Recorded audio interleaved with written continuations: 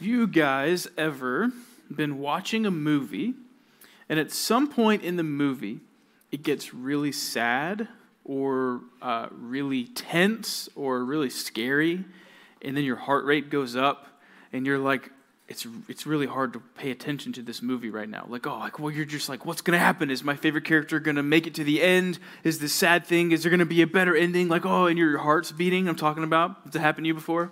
Yeah. Well, it's hard in that moment to keep watching because you're just so distracted and you're thinking oh no, how's it going to end? Oh no, what's going to happen? What's going to happen? What's going to happen? Is anybody just going to admit right now that you have pulled out your phone or something like that and you've Googled the ending to a movie or a show while it was happening? Yeah, you've done that before? Yeah? Well, I'm just going to, I don't know why you do that because that's called a spoiler, and spoilers are not fun. I don't get it, right? But I kind of actually do get it, right? It's because you know that if you find out the ending, it will ease your mind and it will calm you down to where you can just relax and watch the movie and just know what's going to happen. You just know, okay, my favorite character is going to make it, he's not going to make it, or this is going to happen, it's going to be good, it's going to be bad, whatever. You just are prepared for the ending so you're not freaking out during the movie. Yeah, does that make sense? Well, look, we're finishing this series called How to Suffer Well from 1 Peter 3 today, and it's been all about what do we do, how do we handle ourselves, how do we live whenever we're having a hard time, whenever people are making fun of us because of our faith in Christ, whenever people are making our lives hard, just whenever we're facing difficulties, what do we do? How do we live? What should we be doing? All right, so I want you to open your Bibles to 1 Peter chapter 3. All right, we're going to finish reading it in verse 18 today. But look, the reason, when you're watching this movie, that you are inclined where you want to just find out the ending is just so it makes it easier in the moment to watch through the hard time of the movie, right? The tense, the difficult, whatever. If you know the ending, it's going to make it easier to pay attention. You're not going to be as freaked out about what's going to happen, all right? Well, Peter, he's given us lots of good advice on what to do when we face hard times. He's given us lots of practical things to do, like we have to just keep trusting in Jesus and we just have to keep looking to him and all these things. But look, the main piece of advice that Peter gives us today is this. Christians, we know how it ends. We know how this world will end. We know what the ending is. And we know that when God says it's time to be done, that he has the victory, that he wins against evil.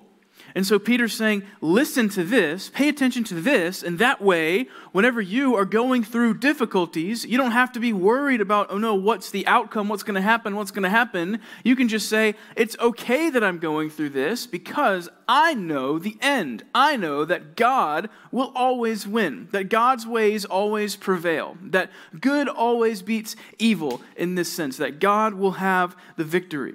So when we are struggling, when we're going through something difficult, when we are being made fun of by others because of our faith in Jesus, we need to remember a couple things. First of all, we need to remember that Jesus is in control. He's in control. He is sovereign. He's in control of everything. And we need to remember that Jesus has already won against evil. He has already won the battle against Satan. He wins. All right, so look with me now. 1 Peter chapter 3. Starting in verse 18, here's what it says.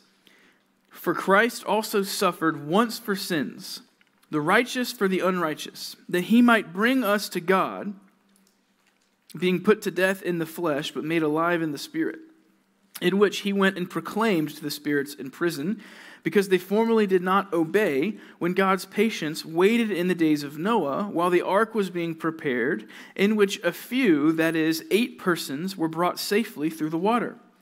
Baptism, which corresponds to this, now saves you, not as a removal of dirt from the body, but as an appeal to God for a good conscience through the resurrection of Jesus Christ, who has gone into heaven and is at the right hand of God with angels, authorities, and powers, having been subjected to him.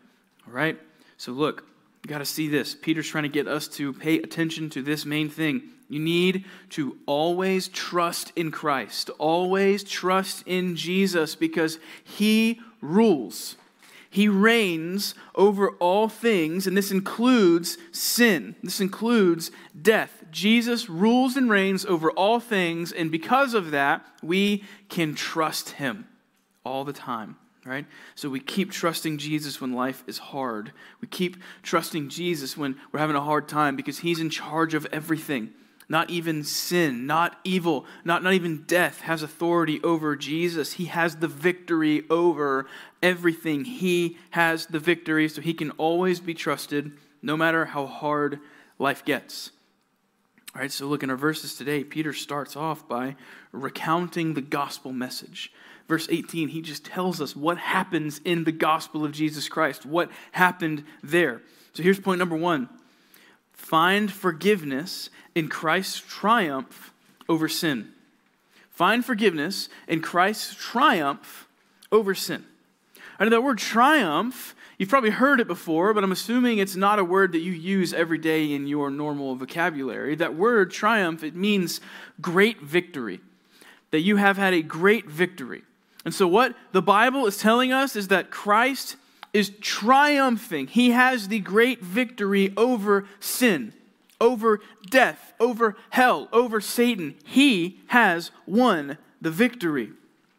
Now Peter, he's just told the Christians of the dispersion, right? That's who he's writing to. That's who this letter was written to. The Christians who were dispersed because of intense persecution. They had to spread out across and run away because they were being thrown into prison and being harmed because of their faith in Jesus. So he's just told them that it's better for them to suffer for doing good than for doing evil. That's what he said. It's better to suffer for doing good than doing evil.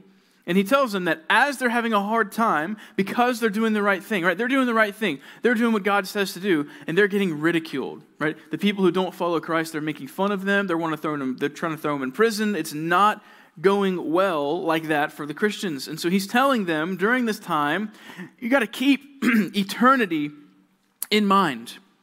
Keep eternity in mind. That's what we talked about last week. Keep thinking about your eternity in heaven with Jesus. If you've put your trust in him, that's what you have to hope in as your future in heaven. And because you think about that's what's coming for me, that's my eternity, that makes it easier to think about the hard times that we face right now. I think this is only going to be a short time. It's a little bit. It's not that bad when we're comparing it to how amazing our eternity is with Jesus in the future. So he's talked about that, and he's looked at the example that Jesus set, and he said the example that Jesus set when he suffered was he didn't hit back, he didn't fight back, he was patient, and he trusted God through it, and Peter's told us we have to do the same thing. All right, so when other people are ridiculing us, when we're getting made fun of, when people are being evil towards us, we do not repay evil with evil. We don't do that. We look to the example that Jesus set, and we just trust God that he's in control. We trust him through these hard times. And so now what Peter's doing is he actually brings up the physical sufferings of Jesus, right? And he says that Christ's sufferings, the things that Jesus suffered through, right, his physical suffering and his death, this makes him the ultimate sacrifice for our sins. Jesus Christ is the ultimate sacrifice for our sin.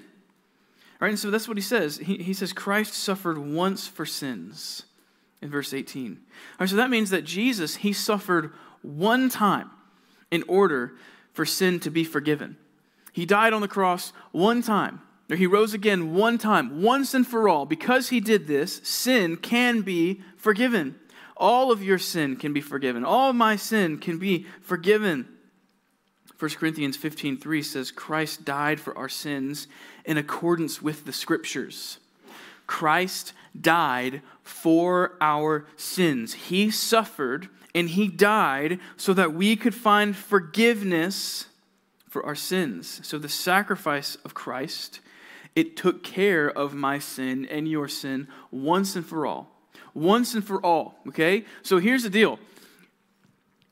No one needs to think, I'm so bad, there's no way that the sacrifice of Jesus could cover my sins.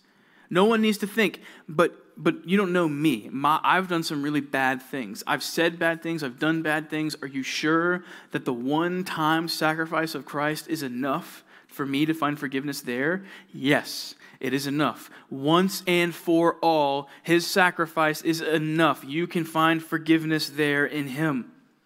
1 John 4:10 says, "In this is love, not that we have loved God, but that he loved us and sent his Son to be the propitiation for our sin." That word propitiation, it's really important. It's an important word. It means that Jesus took the sin of the world upon his shoulders. He, while he was on the cross, took your sin. And he took my sin, and it went on himself. And God's anger towards sin, his wrath, the Bible says that God hates sin. And he's angry at it because he hates it, because he's perfect. He's holy. So he is mad at sin. And when Jesus took your sin on himself, God's wrath, his anger was poured out on Jesus. And then his wrath was satisfied. Right, which makes Jesus the propitiation for our sin. He is the one who stepped in between us and the wrath of God, took our sin, took the punishment that we deserve. And so that's the word propitiation. He took it for us. He took it for you. He took it for me. So maybe just for the first time ever, what you're going to do, what I want you to do right now, is I want you to think about this in a personal way. Maybe you've grown up in the church, maybe you went through KBC and Edge, and now you're here, right? And you've heard the gospel over and over, but maybe you've never actually thought about it personally. Here's what I want you to do. I want you to think about all the sin that you've done. All the sin that you've done the last couple days, the last few months, right? All the sin you did last year, anything that you can remember that you've done that was sinful, that was against God's word. Think about it. And then think about what the Bible says, that Jesus took your sin. It says, he who knew no sin became sin. This doesn't mean that Jesus, his nature became sin. It doesn't mean that he did anything wrong, but he took on your sin, and he took it on himself. The things that you've done, and you deserve punishment for, he took that. And he said, God, punish me instead of them. And he became the propitiation for our sin. He did that for you. Did that for me. That's what he's done. Or in Peter, he describes it as this: the righteous for the unrighteous. Who is the righteous one? Tell me. Jesus is the righteous one. Righteous means good. That means perfect. He never did anything wrong ever. But the righteous one, he died for the unrighteous. Who are the unrighteous ones? Us. You and me. The perfect one took the sin of the world on his shoulders, your sin and my sin, and he hung on that cross. He took the punishment that you and I deserve. We are the unrighteous ones, and the righteous one died for us. Romans 5:8 says, but God shows his love for us in that while we were still sinners, Christ died for us. While you and I were still sinning, while we were living in rebellion against God, while we were actively, consciously choosing the sinful decision, choosing sin over God, while that was happening, Christ, the perfect one, he went to the cross and he died for you and for me. Jesus Christ died the death that we deserve. Look, the Bible says that the wages of sin is death. You know what a wage means? You know what a wage is? A wage is what you've worked for. So if you get a job and it's a minimum wage job and you put in 4 hours of work, you earned, your wage is 4 hours of that minimum wage, right? That's what you've worked for. So the Bible says is that we as sinners, we have worked, we have done sinful things. And so what we deserve is the punishment for our sin. That's our wage. So if God is going to be, like, the problem that we have is that we deserve this punishment. We deserve what we've worked for, the wage. So we've earned death by sinning. And the only way that we could be forgiven was to have the perfect sacrifice die in our place. Jesus, the perfect, the righteous one. It had to be him, the righteous for the unrighteous. I want you to make sure that you understand that this is what Christ did. This is what Jesus Christ did. This is what he has done for you and for me. The righteous for the unrighteous, the propitiation for our sin. He willingly took your place on the cross. You see that? Willingly. He willingly went, knowing what was going to happen, knowing the suffering, knowing the pain, knowing all of this was going to happen. He went to the cross and took the place of the unrighteous, so that you and me, the unrighteous ones, so that we could experience forgiveness through his life, his death, and his resurrection. And when you repent of your sin, when you put your trust in Jesus, the beautiful thing, the amazing thing about this is that the very righteousness of Christ is given to you and me. Right, the righteousness, the standard of getting into heaven, it is perfection. It is righteousness. So the only way that we can go to heaven is if we have perfection. We understand that what Jesus does in this is he gives us his own perfection. He gives us his righteousness. When you put your trust in him, he says, here's my righteousness. I took your sin. I took away the punishment that you deserve, and I'm giving you my perfection, my righteousness. And so now when God sees you, he doesn't see your sin and all that mess. He sees my righteousness, the righteousness of Jesus. That is what he's done for you and for me. And that is the only way that we can find forgiveness for our sin, through Jesus, through his righteousness. The unrighteous are made righteous through the sacrifice of Jesus. And Peter says that he did this that he might bring us to God. He might bring us to God. This means that before we put our trust in Jesus, there is a separation between us and God. Sin separates us from God. We are not united with him. We don't have a relationship with him. The Bible actually says that we are enemies of God before we put our trust in Jesus. And so Jesus did this. He died on the cross. He took the punishment for the sin that you committed so that he could bring us to God, so that we could have a relationship with God, so that we could be with him forever. And we can only come to know God. Listen. We can only come to know God through the sacrifice of Jesus. John 14:6, Jesus said this, I am the way and the truth and the life. No one comes to the Father except through me. That's the words of Jesus. I am the way, the truth, the life. No one can be brought to God the Father except through me. We got to understand that that is the truth, that Jesus is the only way that we can have a relationship with the Father. And why do we need a relationship with God the Father? So that we can be forgiven of our sin. That's why we need a relationship with God the Father, so that we can be forgiven. And Jesus is the only way. Right? And Peter also says, describing Jesus, he says, being put to death in the flesh. That he was put to death in the flesh, but made alive in the spirit. So this is what happened. Jesus, his body, he died.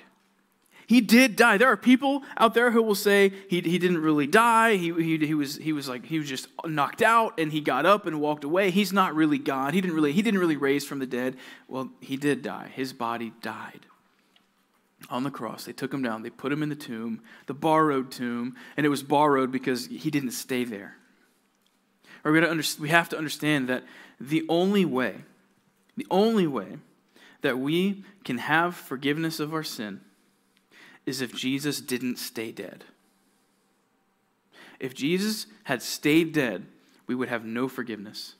There would be no perfect sacrifice. We wouldn't be able to be forgiven. But did Jesus stay dead? No, he did not.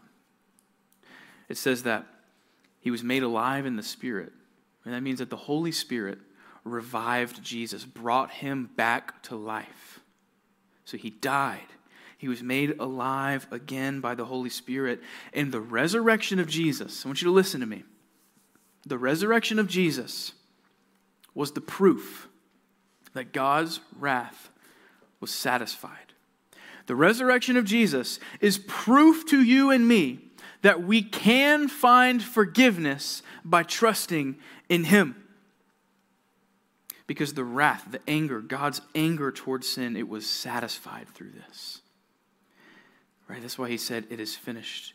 It is done. It is enough. That God's anger towards sin was satisfied. And if you will put your trust in Jesus, if you repent from your sin, if you put your trust in Jesus, you will find forgiveness there. Your sin will be forgiven there. And God's anger and God's wrath towards you, it's not coming for you anymore. Because you have put your trust in Jesus. You've been saved from this. He took that wrath. He took that punishment for you. And that's available to you if you repent from your sin and you put your trust in Jesus. That's the only way. And so Jesus, His resurrection, is showing us that He is victorious. He has the victory over sin. He has the victory over death. He defeated Satan.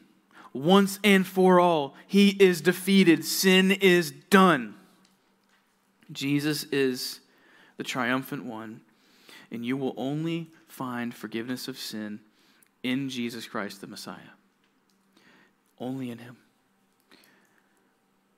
Only in Him. You can look other places, you can entertain other religions, you can think about this, think about that, but you're not going to find forgiveness of sin anywhere other than by trusting in Jesus Christ. So you need to repent of your sin.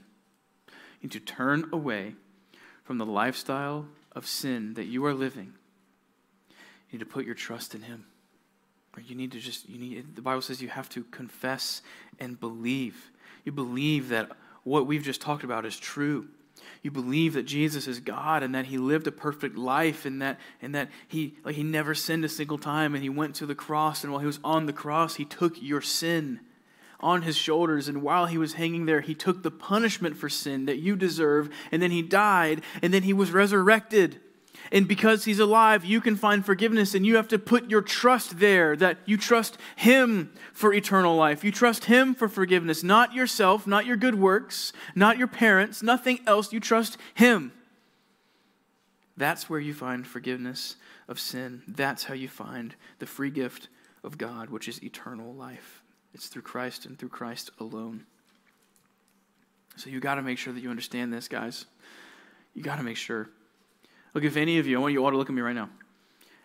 If any of you have questions about this, questions about the gospel, you're not sure about what I just said, it doesn't make sense to you, then you come talk to me when we're done. You find your leader, talk to your leader, you talk to a leader, you talk to someone, but we've got to make sure that you understand this. Do not leave today if you have questions. Do not leave today if you're thinking, well, I think that I might be a Christian, but I'm not sure, I don't know. If you have questions, you come talk to us.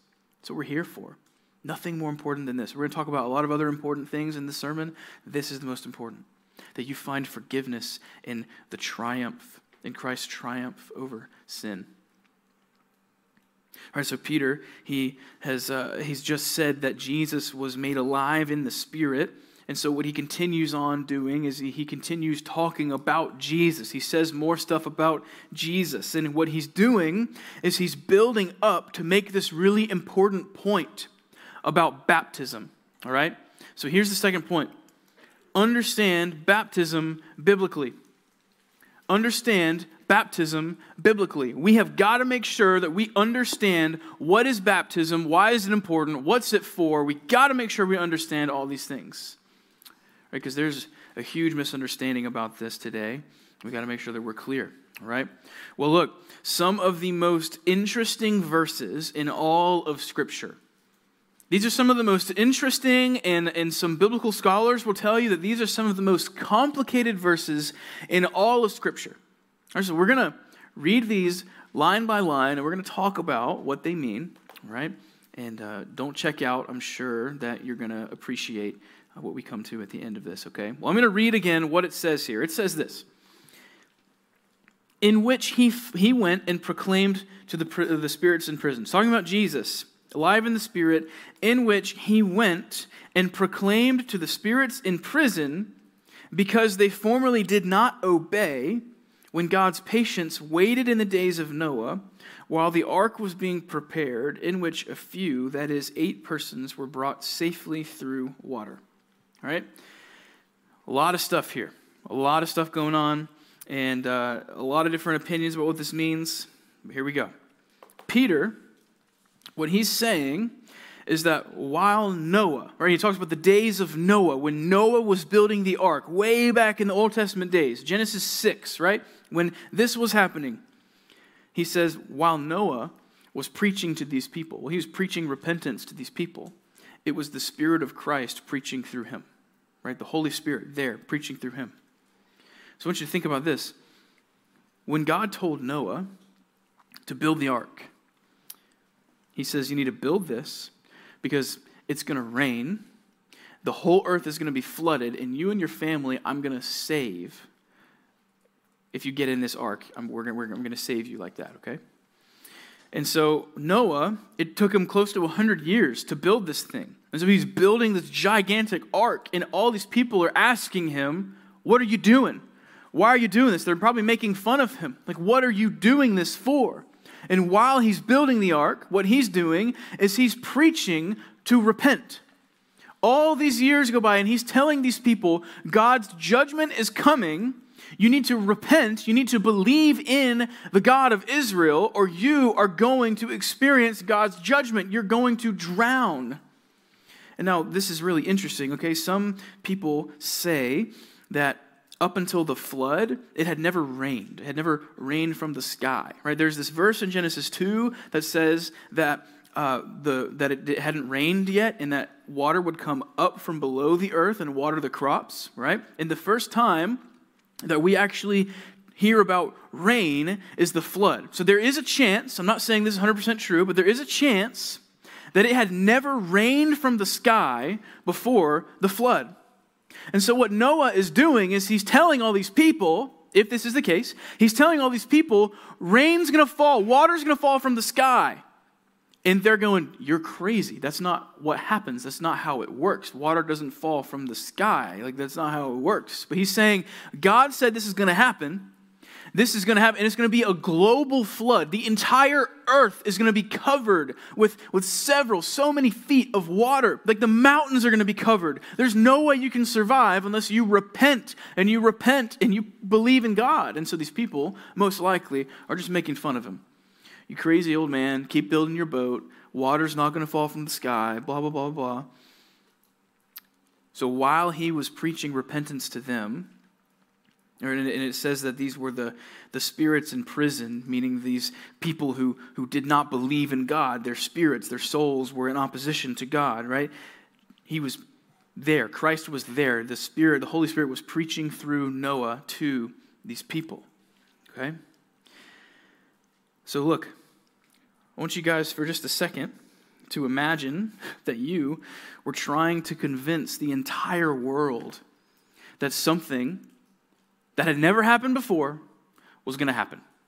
The entire world is against you, right? It's just Noah and his family, the righteous ones that found favor in God's eyes, and they're trying to convince the entire world that something that has never happened before is going to happen.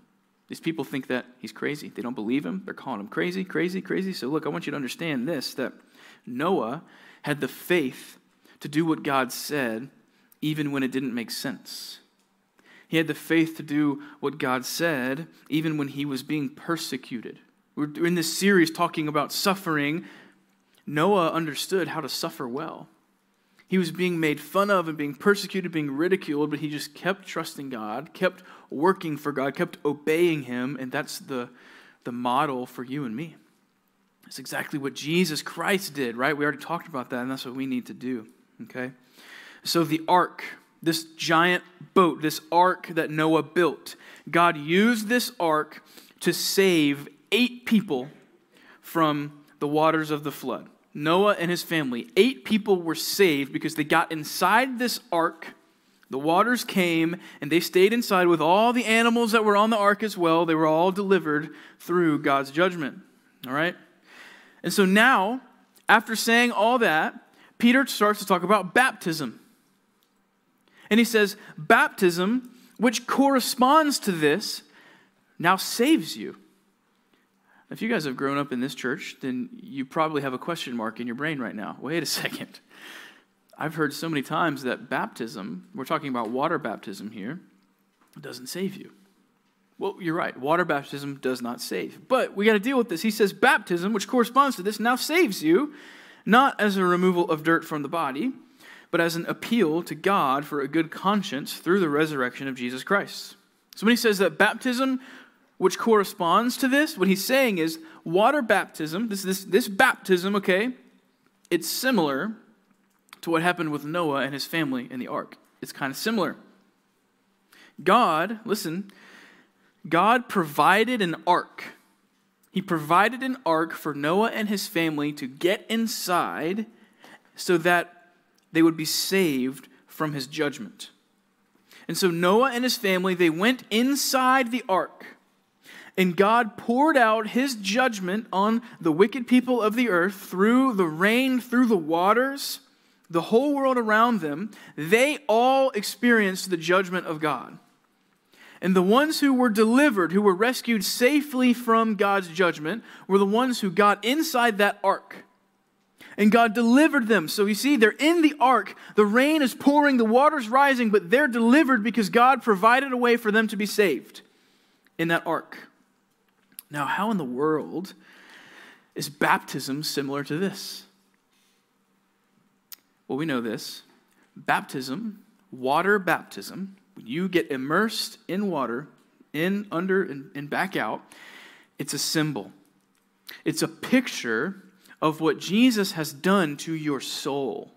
It is a picture that when you put your trust in Jesus, your old self is gone. The sin is gone. It is forgiven. It is washed away through the blood of Jesus. And after you put your trust in Jesus, you're made new. You're this new creation. You're this new person, right? And so when you put your trust in Jesus, it's like this. Jesus himself becomes the ark of your salvation. And think about it that way. Jesus has become our ark. We put our trust in him. We are found in Jesus. That's a scriptural phrase, to be in Christ Jesus, in Jesus, in Jesus. So when you put your trust in him, you're now found in him. And so when God looks at you, once again, he doesn't see the sin that you've committed. He sees the righteousness of Jesus because you're in him. Jesus has become the ark of our salvation. And now, because you are in Christ, you are inside the ark of Christ, you will be protected from God's judgment. And we know that God will not judge the world with a flood again. He put the rainbow in the sky as his promise, and now every time you see a rainbow, you can remind yourself, God keeps his promises. God is faithful. God keeps his promises. So God's judgment will not come in the form of a global flood, but we know that we will have final judgment. When all this is said and done, and every person who's ever lived will stand before the judgment seat of God, everyone who has put their trust in Jesus, every person who is inside the ark of Christ will be delivered safely through that judgment. You understand that? Because you've put your trust in Jesus, and Jesus took the punishment. He took that judgment for you and for me. If you put your trust in Jesus, you're inside that ark, you're going to get delivered through God's judgment. Just like Noah and his family were delivered through the judgment of God in the flood. So baptism, right? It corresponds to this because of the picture. Trusting in Christ, the ark of our salvation. It's the symbol. Now we have to deal with this, okay? Peter, what does he mean when he says baptism now saves you? I thought that baptism didn't save. I've been told that over and over. It doesn't save, right? Again, hear me say, water baptism, getting immersed in water, that does not save you. You do not find forgiveness of your sin because you got baptized. Peter, what he's actually doing here is he's not actually referring to water baptism when he says that word baptism now. He's not talking about getting immersed. He's talking about what baptism symbolizes. He's talking about what is going on. What does baptism symbolize? It symbolizes putting your trust in Jesus and having your sins wiped away. Right? That's the symbol. That's the picture that it's painting, that we are putting our trust in Christ, our sins are forgiven, getting wiped away. And so to make himself extra clear, right, he says, not as a removal of dirt from the body, but as an appeal to God for a good conscience through the resurrection of Jesus Christ. And so Peter, he's saying, look, it's not the physical act of getting in some water that could wash off the dirt from your skin. That is not what saves. What saves is when you appeal to God, right? It's this picture of appealing to God for a good conscience. This means you are asking God to forgive you of your sin. And you know, we've just established that the only way that you can have forgiveness of your sin is because of the resurrection of Jesus. Because Jesus lived the perfect life, he died on the cross, he took the punishment for sin that you and I deserve, and that he was resurrected. The only way that we can be forgiven is if we put our trust there through the resurrection of Jesus. And so he makes it really clear. He's trying to make it clear. It's not just getting put in water that saves you. It's trusting in Christ that saves you. That's the only place that you can find forgiveness is through trusting in Christ, right? So look, it's really important. It's so important that you understand baptism biblically, all right? Many people get this wrong. A whole lot of people think that they will go to heaven just because they got baptized. That because when they were little, they got baptized. When they were a baby, they got baptized. Like whatever it may be, they think, they will tell you, if you ask someone, hey, why should you go to heaven? Are you going to go to heaven? And they say yes, and you ask them why, you're going to hear two really popular answers. The first one is this: because I'm a good person. We know that's not what saves you. It's not your works that save you. It's not you being good that saves you. It's God's righteousness that saves you. We already talked about that. And the next most popular answer that you're going to hear is because I got baptized. I know that I'm saved because I got baptized. And that comes from a misunderstanding of baptism. They think that because they went underwater that they're saved. That's wrong, okay? There are entire groups of people who claim to be Christians even, who are teaching that baptism saves you. There are people right here in our backyard across the street who believe this, who teach that baptism saves you, okay? There are a lot of college students in the Bridge, the college ministry, and these students, they go to different college campuses twice a week to evangelize, to share the gospel on these college campuses. And lately, there's been this issue because there's this other group of people on the college campuses who are teaching everyone, if you want to experience forgiveness, then you just have to get baptized. This is happening right here at the colleges that are like right around us. Entire groups of people, and they say that they're Christians. They go to these campuses, and they're trying to get people to put their trust in Jesus or whatever, but they're not saying that. They're just saying, get baptized, get baptized. And so our people, our Compass Bible Church, our Bridge students are having to go and tell these people what they just told you is wrong. That's wrong. That's not what the Bible says. It's not what the Bible says. And these people are hearing about this, and this is this whole thing right now where there's like two different churches who are out there trying to tell these people to do things, and one is sharing the true gospel, that's our church, and this other group of people, they're saying, yeah, just get baptized and you're fine.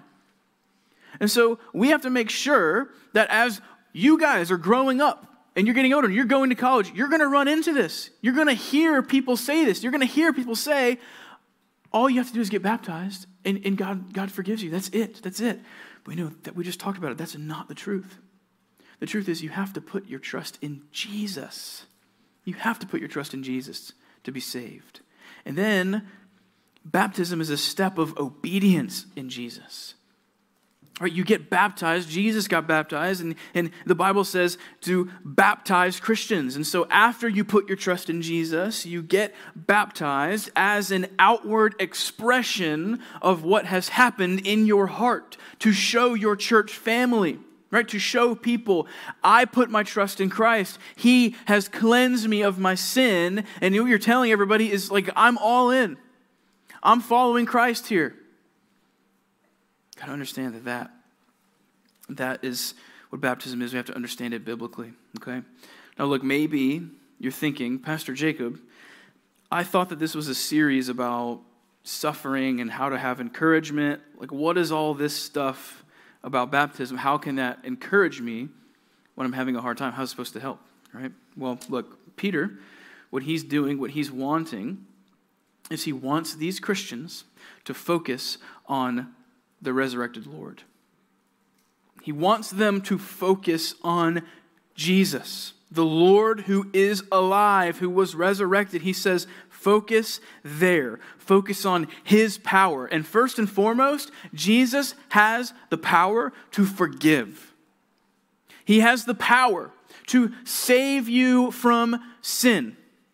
He's the only one. So we're focusing on him for our eternity, that we've put our trust in him, and we're going to be saved because we trust in his work. That's amazing. We got to be encouraged in that because he's got the power to do that. But he also has all the power in the whole universe. Not just the power to save, but the power over everything. He rules and reigns over everything. See, it says in verse 22, Jesus Christ, who has gone into heaven and is at the right hand of God with angels, authorities, and powers, having been subjected to him. This means that these things are subjected to him. This means that he has power over everything. That angels, authorities, powers, everything in the universe, Jesus is in charge of. He's in charge of it all. He's in control of everything. And he's seated at the right hand of God, right? It says who has gone into heaven. He was ascended. He ascended into heaven. That's what we see at the end of the Gospels or the beginning of the book of Acts. He ascended into heaven to sit at the right hand of God. And he is ruling and reigning over everything. He has control over everything. He is reigning and ruling as the victorious, the triumphant, resurrected Lord. He has won. Sin has been defeated, and nothing will ever change that. No matter how hard your life gets, it doesn't change the fact that Jesus is Lord and he's in charge. No matter how many people are making fun of you because of your faith in Christ, Jesus is in charge. He rules, he reigns over everything. And Christians, we should have confidence in this. We should be confident in Jesus all the time. All right, so that's point number 3. Have confidence in Christ because he reigns. Have confidence in Christ because he reigns. What could be more encouraging to the Christians of the dispersion than this? What could be more encouraging for these Christians who are experiencing intense persecution? What could be more encouraging for them to hear?